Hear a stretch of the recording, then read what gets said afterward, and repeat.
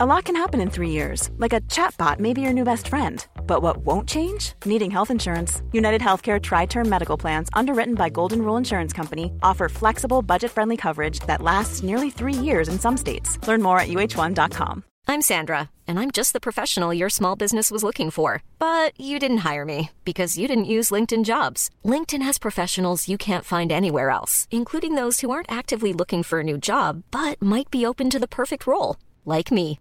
In a given month, over 70% of LinkedIn users don't visit other leading job sites. So if you're not looking on LinkedIn, you'll miss out on great candidates like Sandra. Start hiring professionals like a professional. Post your free job on linkedin.com/people today. Hello, I'm Freddie Sayers and this is Unheard.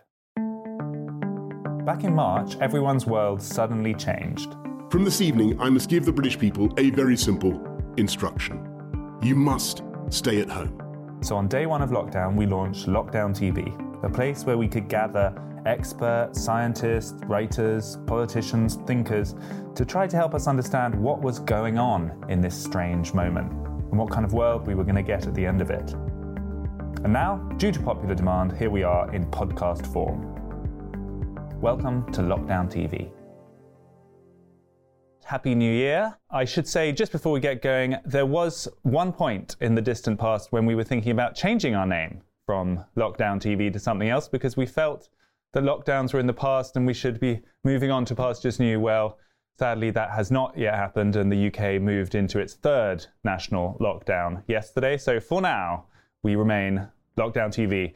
And our mission remains to investigate this strange time we're in, what the truth of it is, and what kind of world we're going to inherit after it all has moved on. So here to help us do that, I'm delighted to say, is Professor Jonathan Haidt, joining us from New York. Hi, Jonathan. Hello, Freddie. So you are a very famous writer and thinker. You're a professor at the New York University Business School, the Stern Business School. And your books over the years have really kind of led the way in the field of moral psychology. So that is understanding people's motivations, including in the realm of politics, by their moral intuitions. I thought perhaps if we could start with your famous book, The Righteous Mind, which was 2012, I believe, and Yes. pretty much look at how those principles have shifted over the years. So I study moral psychology, and originally in graduate school, I studied how morality varies across cultures and nations. But by the 1990s and early 2000s, it was clear that in the United States, left and right were as different countries. We lived in different moral worlds. We had different history textbooks, different economics textbooks, different U.S. Constitution, and rising cross-party hate. And so I began to study that. At the time, I've always voted Democratic. At the time, I was much more identified as a liberal Democrat, and I wanted to help the Democrats stop losing because they kept losing the elections that they should have won. So that's why I began writing about the moral psychology that leads people to be either on the left or the right, and that turned into The Righteous Mind. But by the time I finished the book, I wasn't such a partisan anymore, and I really wanted to help people understand each other across the divide. And so I tried to write a much more even-handed, fair, open-minded. I actually revisited it just before coming on with you today. And we've actually got a little slide that we could put up. And I wonder if you could just give us a quick explanation of it, just so our viewers have the kind of principles in their head, which were the 5 intuitions or 5 moral foundations, and how you thought liberals and conservatives prioritized them differently. Sure, this is very helpful. So as I was doing my research on how morality varies across cultures, I noticed that you find a lot of the same elements around the world, but they get woven into different moral matrices or networks. So these 5 that you're looking at now, these I think are the best candidates for being the taste buds of the moral sense. All of our tongues have receptors for sweet, sour, salt, bitter, and umami. And similarly, all of our brains have evolved and developed to be sensitive to these issues in the social world. And so what we find empirically, my colleagues and I in our research at yourmorals.org, is that everybody values harm and fairness. Everybody thinks about those issues. but the left tends to base their entire morality on those two. And fairness on the left tends to mean equality, especially equality of outcome. They're very sensitive to differences of outcome, and they see those as signs of unfairness or injustice. People on the right love their children and their dogs also. They also have the care receptors. But right-wing morality tends not to be based on it. It tends to be more about tough love or in terms of fairness, it's proportionality. It's in America, they used to say, if you do the crime, you do the time. It's more punitive. It's really the concept of karma, as developed in South Asia, is a very deep insight that the universe will sort of pay you back for your good deeds and your bad deeds. So everybody has harm and fairness, but left and right use them differently. When we look at the final three, so in-group loyalty, authority, respect, and purity, sanctity, we look at those now. While people on the left have those, and that you can certainly find evidence of it, but right-wing or especially social conservative morality is built much more on that. And conservatives tend to see more threats outside. They are more focused on who we are and guarding who we are and guarding our homeland.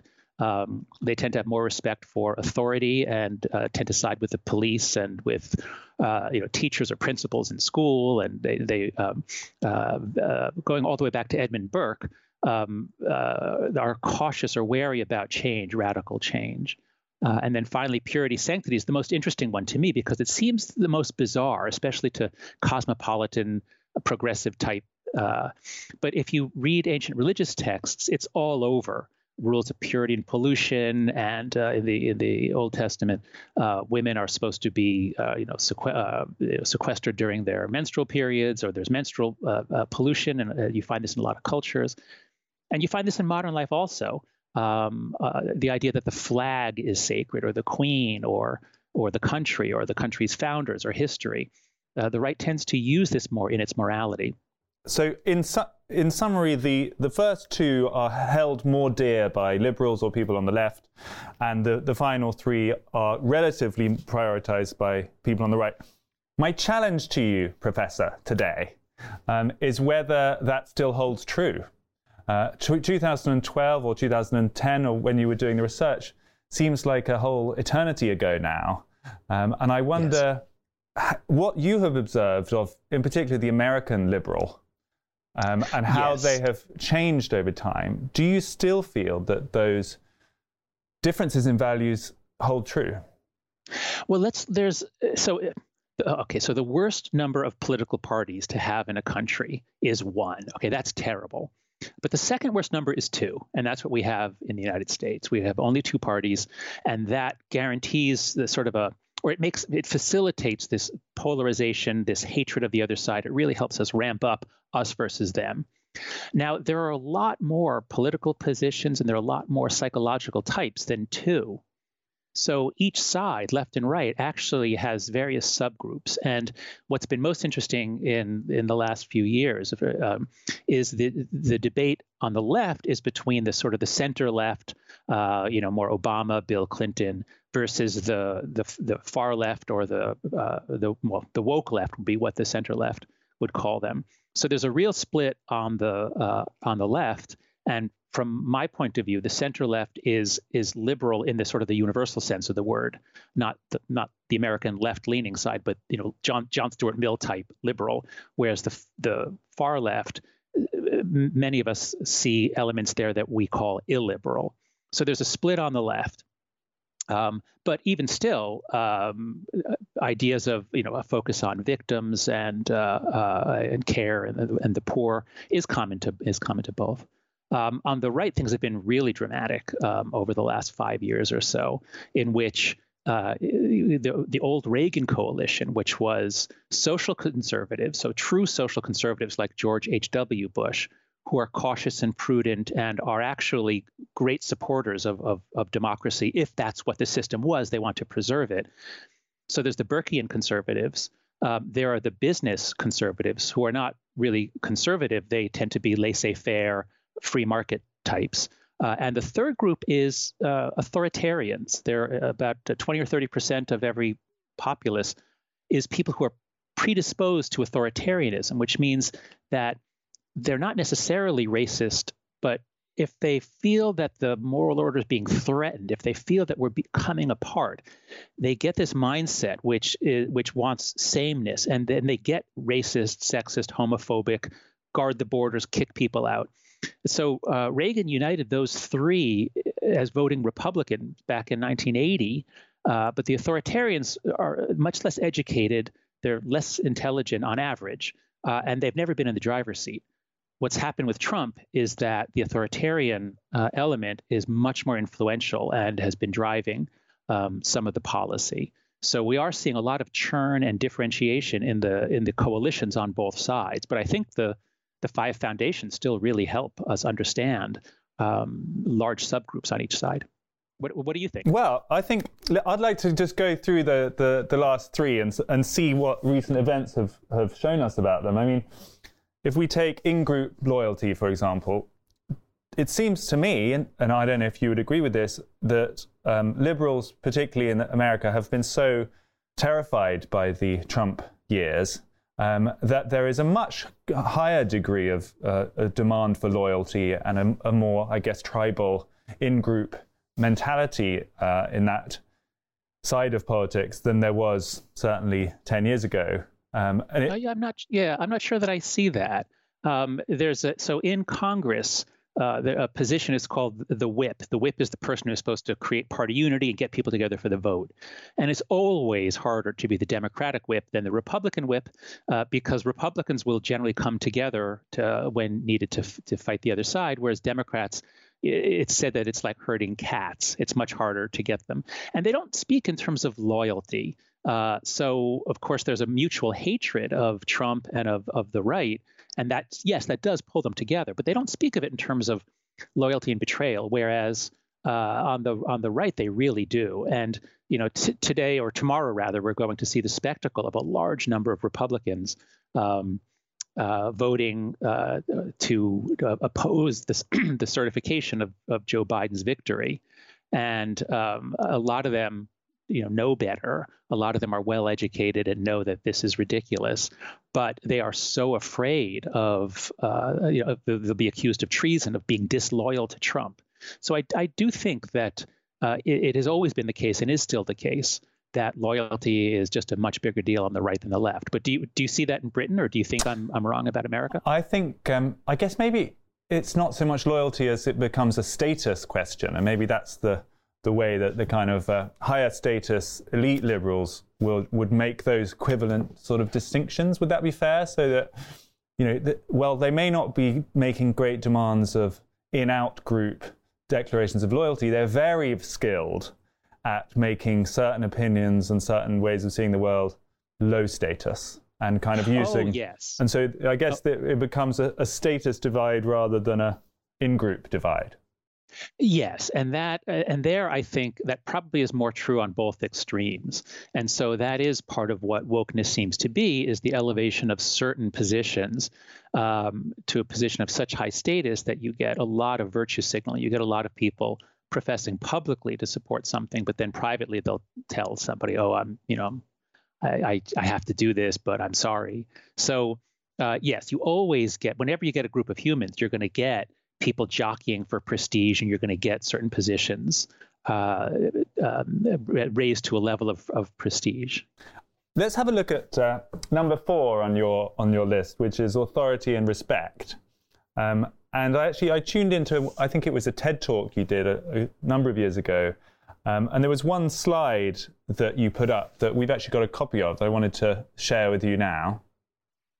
When you look at liberals and conservatives, again, liberals in the American sense, you look at the left and the right versus the right across many generations, you generally find that, quote, liberals speak for the weak and oppressed. They want change and justice, even if there's a risk of chaos.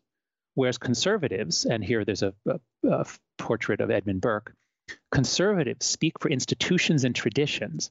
They want order, even at a cost to those at the bottom. So both sides have something they hold sacred, and they're willing to trample on the sacred value of the other side in order to get it. So the fellow in the upper left has a T-shirt that says, "Stop bitching, start a revolution." The idea of revolution is perennially appealing, On the left, the old order is corrupt. Let's knock it all down and create a rational order. And on the right, the Burkean conservatives, or status quo conservatives, are those who look at the long record of revolution and say, "My God, it almost always turns out badly. Let's be careful. Let's not burn everything down before we know how things work." And of course, Edmund Burke was really activated by the chaos of the French Revolution. In the Trump era, have those roles not been reversed? You now have conservatives who essentially are in favor of a revolution, challenging the established world order as it's been for 30 more years, even if it creates chaos. And you have liberals now wishing to protect that order, and they are the ones who are trying to reinstitute those institutions and practices that have been threatened by the populist wave. Has it swapped? Yeah. No, I see why you might say that if you just look at Democrats and Republicans. But as I said, there's heterogeneity on each side, and so on the right you still have some conservatives, but they've largely been silenced or trampled on. And in fact, the Burkean conservatives, certainly the intellectual Burkeans, are almost all anti-Trump because Trump is not at all a conservative. There's no way to connect Donald Trump with Edmund Burke. And so, yes, many Republicans are trying to, or seem to have lost all respect for the constitutional order and for precedent. But the conservatives who dare speak out are saying this is an outrage to conservatism. So I think it's more the authoritarians who are the ones who are saying, they're so conservatism or right-wing movements usually come out in response to the left and perceived excesses of the left. So that's why you've got this big art. You've got actual Nazis on the right, and you've got the woke people on the far left. And so each side points to the other as the danger, the small portion of the other side. So no, I would not say that conservatives now favor tearing things down. I would say that authoritarians do. And the conservatives have lost control of the Republican Party. It's now become an insane party. It certainly has, I think, no right to call itself conservative. And on the left, they certainly don't see themselves as standing up for the existing order. They think the existing order is incurably racist and sexist and homophobic. So they also want to tear things down. I guess the part of the left I may be referring to is more your part of the left, or the sort of centrist, the people who would consider themselves kind of, liberals of a more old school variety, centre left, however you want to describe them. That's the order. That's the order that really has, since the Blair Clinton era, dominated the world. We've had this sort of fusionist centre-leftism that has pretty much been in charge in both of our two countries for a long time. And I guess that's what I'm getting at, that they're trying to kind of reinstate or defend that world order. I see what you're saying. And I think that's true. The center-left, the sort of the Clintonite or Blairite, I guess Blair is maybe not held in such high esteem in your country anymore, but that sort of center-left, responsible center-left party, yes, they do want. You could say they want to preserve the old order, but it's not out of a general sense that what exists should be preserved. I would say it's out of a commitment to liberalism, and again, liberalism in more the classical liberal sense. We want to create a country in which people can live the lives that they choose, in which gay people can get married, and so I don't think it's an attachment to the old. I think it's an attachment to liberalism. Number 5 on your list, I'm going to throw at you now, Jonathan. So the purity sanctity virtue, which again your evidence shows is more highly prized among right-leaning people. Surely that, I suppose you would say, that among the woke left at least then, has become in recent years a very highly prized virtue. I mean, the purity of your public statements, you must never say anything that deviates from a kind of moral orthodoxy. The purity of historical figures and whether they can be venerated if they have moral stains on their character. The purists are now more commonly found on the left than the right, perhaps. Yes, I think that's true, especially if we compare the woke left to the far right, because the far right, again, is not conservative and the far left is not liberal.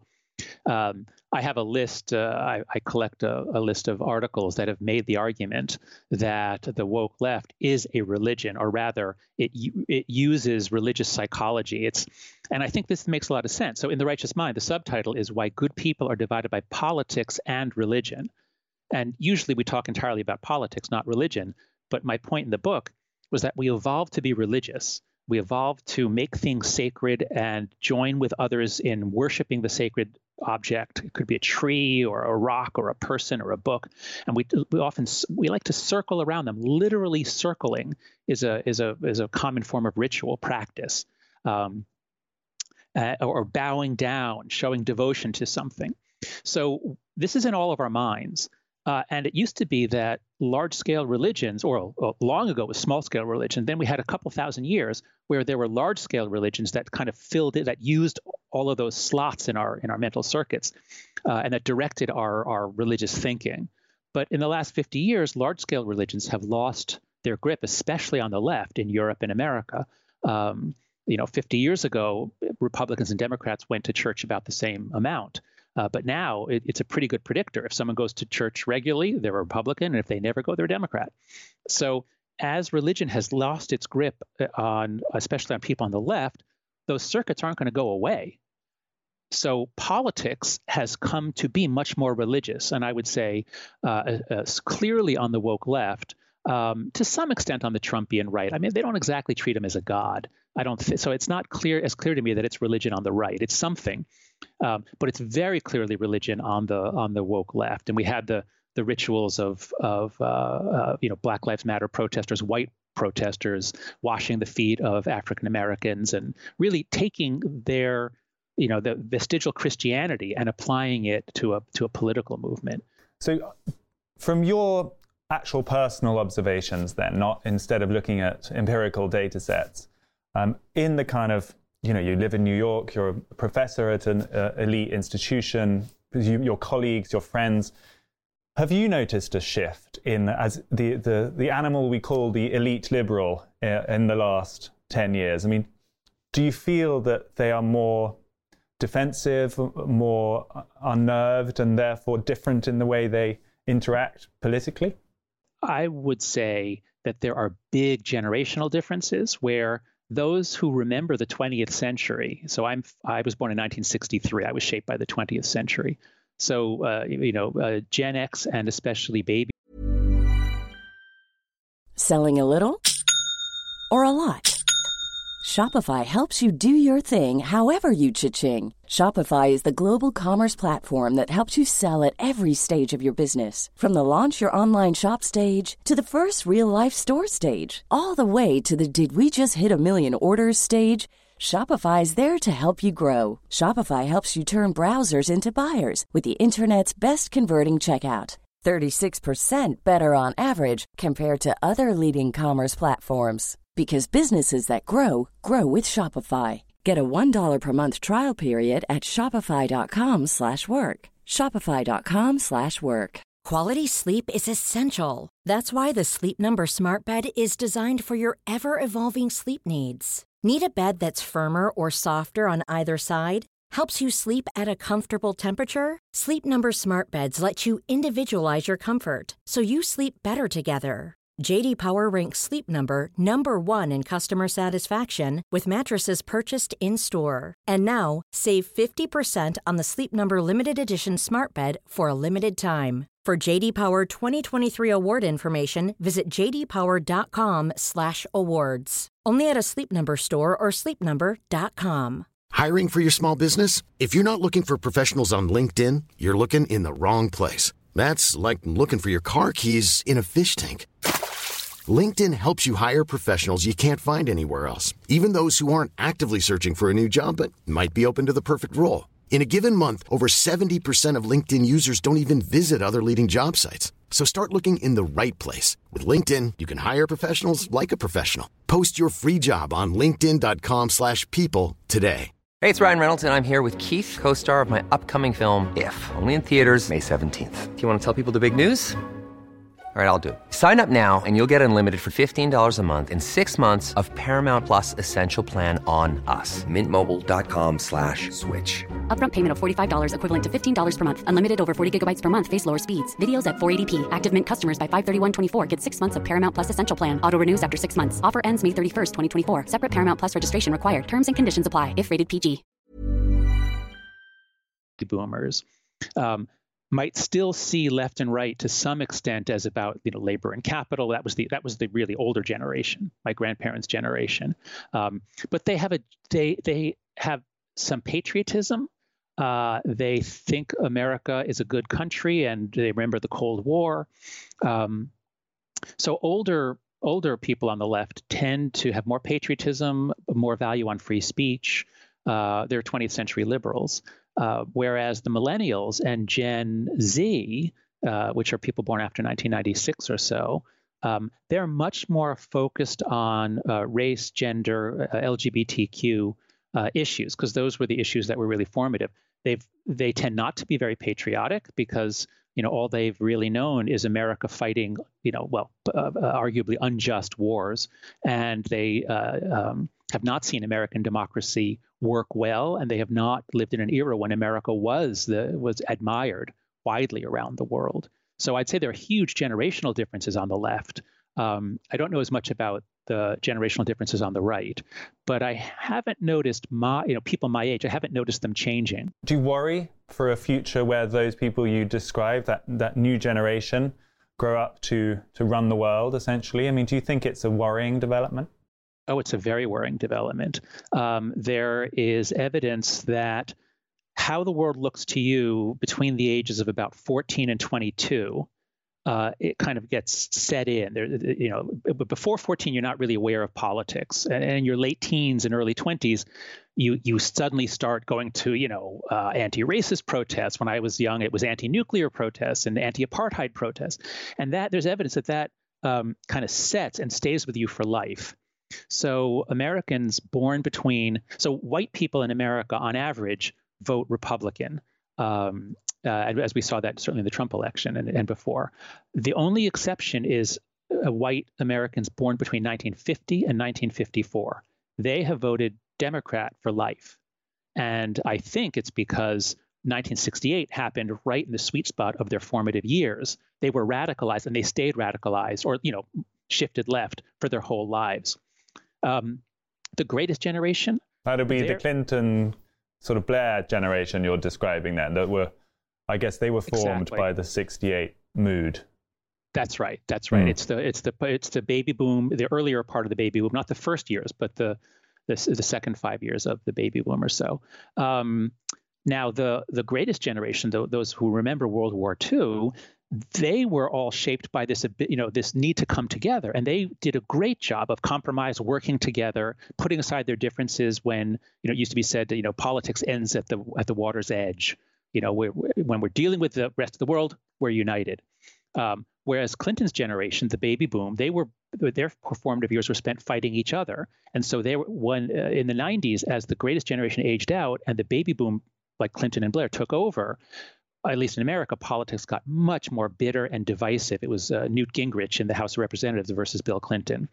So when we think now about what's going to happen when the millennials and especially Gen Z take over, the millennials I'm not particularly worried about.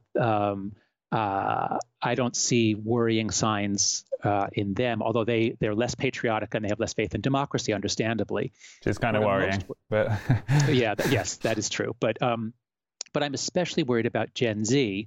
I wrote a book with Greg Lukianoff called The Coddling of the American Mind, and it's about what on earth is going on with people born after 1995, 96. They have much higher rates of depression, anxiety, self-harm, and suicide. And this is equally true, almost as much true in Britain as it is in America. We've got a lot of data on this. It's true in all the English-speaking countries, but it's not necessarily true in all the European countries. So I think what's going on is we had such massive overprotection. We freaked out in America in the 1990s about child abduction. And we used to let kids run around outside. When I was growing up, there was a crime wave. There was a huge crime wave, but kids could go play outside. And in the 1990s, just as the crime wave was ending, we suddenly freaked out about child abduction, and we've kept our kids under close watch.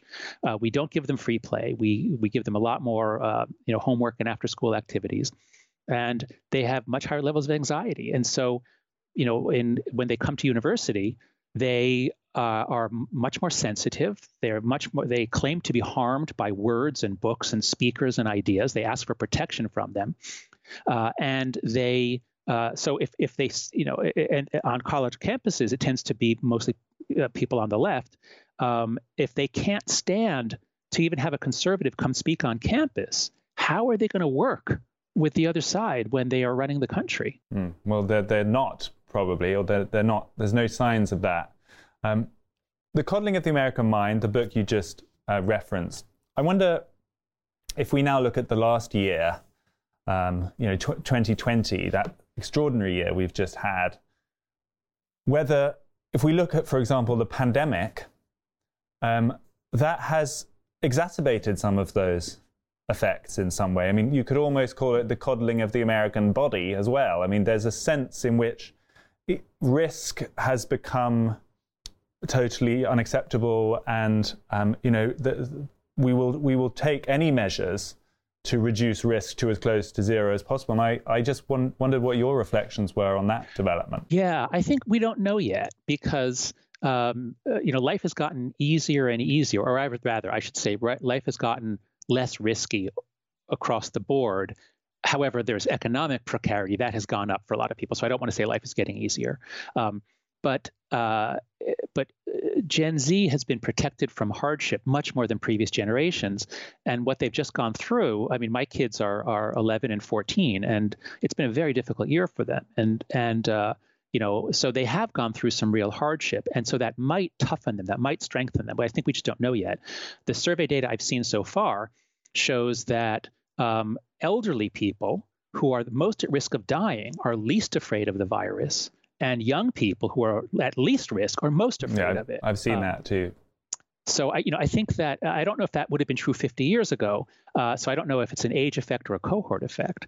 But I suspect it's, again, because when you protect people from risk, that they lower their threshold for what's threatening. And so, as you say, it's like now, like they're much more sensitized about contamination and other people are dangerous. So the virus will only have exacerbated that then. I mean, is there a worry about that? Yes, that's a definite possibility that their rates of fearfulness and threat sensitivity will stay elevated and will stay high. But what I'm saying is I just don't know yet. In 2 or 3 years, we'll see whether this experience toughened them or whether it hypersensitized them. I just don't know which way it's going to go. We've needed some Jonathan Haidt style thinking in the last 12 months because there's been a huge amount of mutual distrust and kind of demonization of people who thought differently on pandemic, for example. And certainly a lot of people think the other side, people, for example, who think there are too many centralized restrictions and we should have taken a different path, are basically evil. They are people who don't care about life and want they have some sort of death wish. And my feeling is that there hasn't been much of a successful expression of any other virtues except life and death during the last 12 months. And it's made the conversation quite shrill and aggressive. Okay, so I think we have the exact same issue over lockdowns, where the right, because the small business people and business people tend to vote for the right, and the lockdowns are just devastating to them. Whereas the left, at least in America, the left is a coalition, but it's sort of upstairs, downstairs coalition. So it's, professors and lawyers and advertising people and, people with advanced degrees who had no problem switching to Zoom. I mean, in many ways, our lives got better because we didn't have to commute. So you got the upstairs, and then the downstairs is especially non-white working class. The white working class is on the right, but the non-white working class is on the left. So for, I guess, materialist reasons, all the people writing on the left are in favor of lockdowns and mask wearing, and the right is on the other side. But yes, it's been so sad to see. I would just say that we did see some virtues in the first few weeks. in America, and I imagine it was the same everywhere, there were many more stories of generosity, heroism. In the first few weeks, didn't last long, did it? We had. No, that's right. Yeah, that was. We had that for about 4 weeks. Yeah, I guess I was a candidate for a missing virtue in this conversation is beauty, or a sort of aesthetic sense of what a flourishing life should look like. And I feel like maybe that's been missing in this pandemic conversation as well, that people, maybe some people on the right, yes, there might have been materialist reasons, as you say, that they were worse affected, but there was also a sort of sense of, what a flourishing society should look like, and everybody stuck in their homes on Zoom for the kind of medium term did not look like that. Do you think there's any strength in that idea? Well, it certainly is true that when you are feeling threatened or when you're angry, it's very hard to be curious. It's very hard to enjoy beauty. It's very hard to think about self-actualization and human potential. Fear and anger really sort of orient our minds in a way that suits us for either battle or for hiding and running away. So I think in general what you're saying is true. But what I see on social media, so in the early weeks and first couple of months, we were all just trying to figure what the hell is going on? How bad will it be? How deadly is it? So the first couple of months, it was a lot of struggling together to figure out what's going on. But as people settled into it, I'm seeing so many beautiful photographs people are taking. We all have so much time that, and we need to spend more time outside. At least in America, it was. We have a lot of space and people spend a lot of time outside. And so I think there, at least among the educated sorts of people that I interact with, I think there actually has been some increasing appreciation of natural beauty, increasing appreciation of moral beauty. So over time, I think it's been an incredibly interesting year to be a social scientist. That's what I can say for sure. Do you think the involvement of science in that sense is another divider, perhaps, during this period? That, all of these charts we see every day and the curves and the extrapolations and the models and how many exact people have been suffering or gone into hospital, it's all very scientific. And if you're someone who prides themselves on being a rationalist, have been educated in a certain way, that is how you think the world should be run. And maybe there are other groups of people who are innately more suspicious of making decisions based on charts and data models and would prefer a more sort of intuitive or different values behind big decisions like that. Well, what you're describing there is the ancient distinction between rationalists and romantics, or I think it was Nietzsche called them Apollonians and Dionysians. Right, exactly. And that would not be a left-right difference. So yes, that in a normal, sane society, you would still have that difference, and you might say that people are innately predisposed to one side or the other. Unfortunately, we don't live in that world. We live in a world in which science has become politicized. There's data. Gauchat. There's a sociologist. His last name is Gauchat, Gauchat. If you Google it, you'll find it. But he did some research in the 90s, I think it was, or early 2000s. 2010, something like that, showing that, at least in the United States, until about 1990, the right and the left had equal trust or faith in science and scientists. And then it diverges. The right certainly likes rocket science. They like science in general. There's not a difference there. But what began happening, Gauchat says, is that they began to distrust scientists, because as America got more and more polarized in the 90s and especially in the 21st century, scientists would come out with these pronouncements like, I'm a psychologist. The American Psychological Association would come out with dozens. It would take a side on political issues. It even took a stance on the nuclear freeze in the 1980s. So as scientists, who generally are on the left, as scientists got more politically active and turned into the culture war, and as universities moved from sort of leaning left to being very far on the left, the right distrusted all of that. And so then when you had, early in the pandemic, when you had scientists saying, don't wear masks. Don't wear masks. They're not going to help you, but we need them for the medical personnel because they'll really help them, but not you. Like, wait, what? And then especially when so many epidemiologists came out, in favor of lockdowns, don't go out, don't socialize, don't be with people. Oh, unless you're protesting for Black Lives Matter, then it's okay. So things like that just confirm the pre-existing suspicion of the right that scientists are partisans. Now, most are not, but some are. So yes, there's a distrust not of science in general, but of scientists and the scientific community on the right. And I'm seeing that in what I read from Europe as well. Do you see that in Britain too? Definitely. And I think what you say about the university campuses, 100%, that once again is at the kind of frontier of this whole culture war, isn't it? I don't know what your experience has been at NYU, but the protests, the sense of kind of cleansing the space of dissident voices, has that been a problem in your university, or have you observed any of that? Well, NYU is we're in the heart of Greenwich Village in New York City. It's a very strong university in the humanities and social sciences. So it is one of the more left-leaning universities. I'm very lucky that I'm in the business school, where the great majority are Democrats, but it's just a much more pragmatic sensibility. Business people are just much more practical and pragmatic, and so I've had no problem. I feel very well supported at Stern. But if I was teaching in the psychology department, or if I was in the anthropology department, then I think there would be more. I would feel more that I have to be very careful what I say, and I still have to be careful. But no, it hasn't really impinged on my life very directly. So, adding all these things up that we have gone over in the last few minutes, we're in quite a difficult situation. If the situation is even worse than it was 10 years ago when you were doing this much worse research, and we've got groups in society who are almost irreconcilable. They fundamentally don't buy into any of the alternative precepts.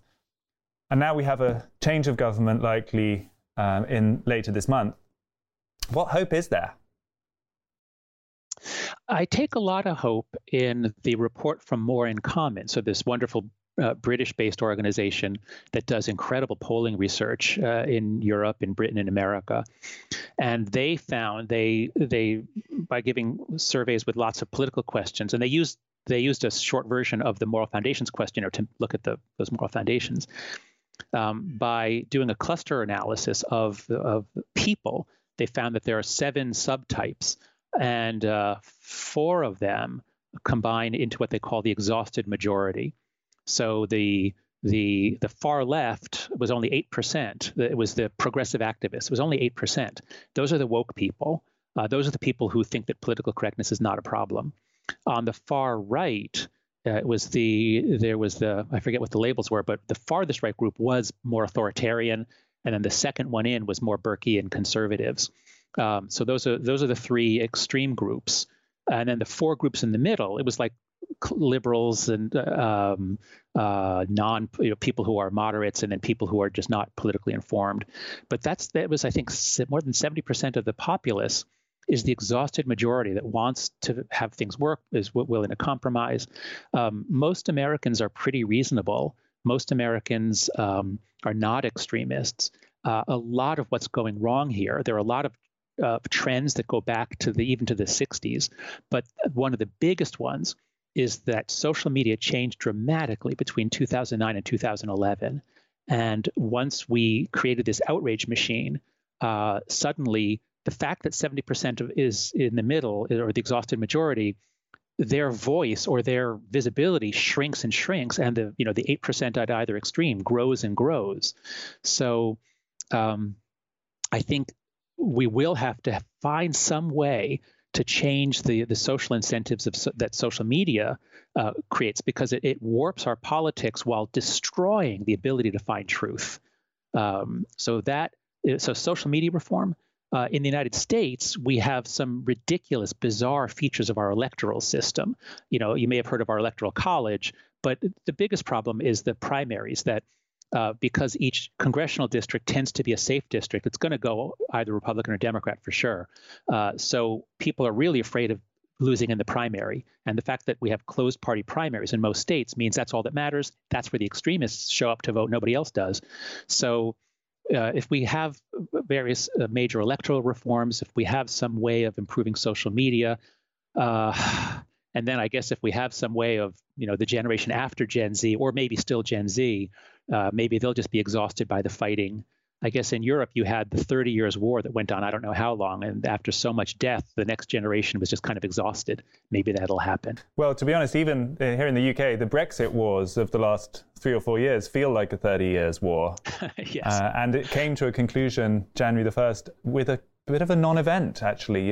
Remarkable how people were sort of spent on that argument. We were on to arguing about lockdowns and masks instead, but maybe there is hope then that at least people will sort of exhaust themselves into some sort of temporary ceasefire.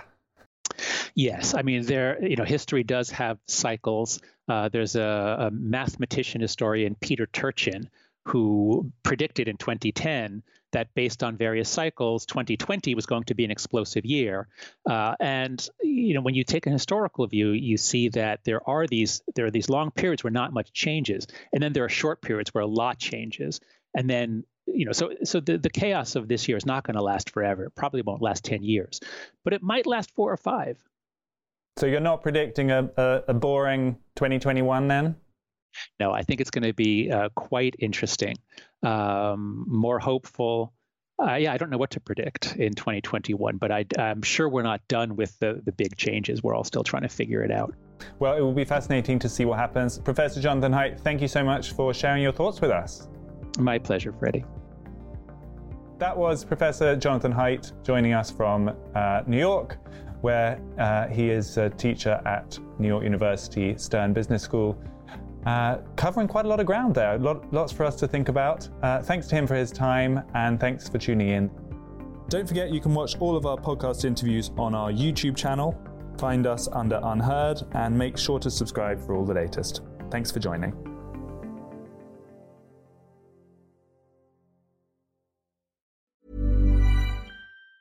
Hi, I'm Daniel, founder of Pretty Litter. Did you know cats tend to hide symptoms of sickness and pain? I learned this the hard way after losing my cat, Gingy. So I created Pretty Litter, a health monitoring litter that helps detect early signs of illness by changing colors, saving you money and potentially your cat's life. Pretty Litter is veterinarian developed, and it's the easiest way to keep tabs on your fur baby's health right at home. Go to prettylitter.com and use code ACAST for 20% off your first order and a free cat toy. Terms and conditions apply. See site for details. Even when we're on a budget, we still deserve nice things. Quince is a place to scoop up stunning high-end goods for 50 to 80% less than similar brands. They have buttery soft cashmere sweaters starting at $50, luxurious Italian leather bags, and so much more. Plus, Quince only works with factories that use safe, ethical, and responsible manufacturing. Get the high-end goods you'll love without the high price tag with Quince. Go to quince.com/style for free shipping and 365-day returns. Even when we're on a budget, we still deserve nice things. Quince is a place to scoop up stunning high-end goods for 50 to 80% less than similar brands. They have buttery soft cashmere sweaters starting at $50, luxurious Italian leather bags, and so much more. Plus, Quince only works with factories that use safe, ethical, and responsible manufacturing. Get the high-end goods you'll love without the high price tag with Quince. Go to quince.com/style for free shipping and 365-day returns.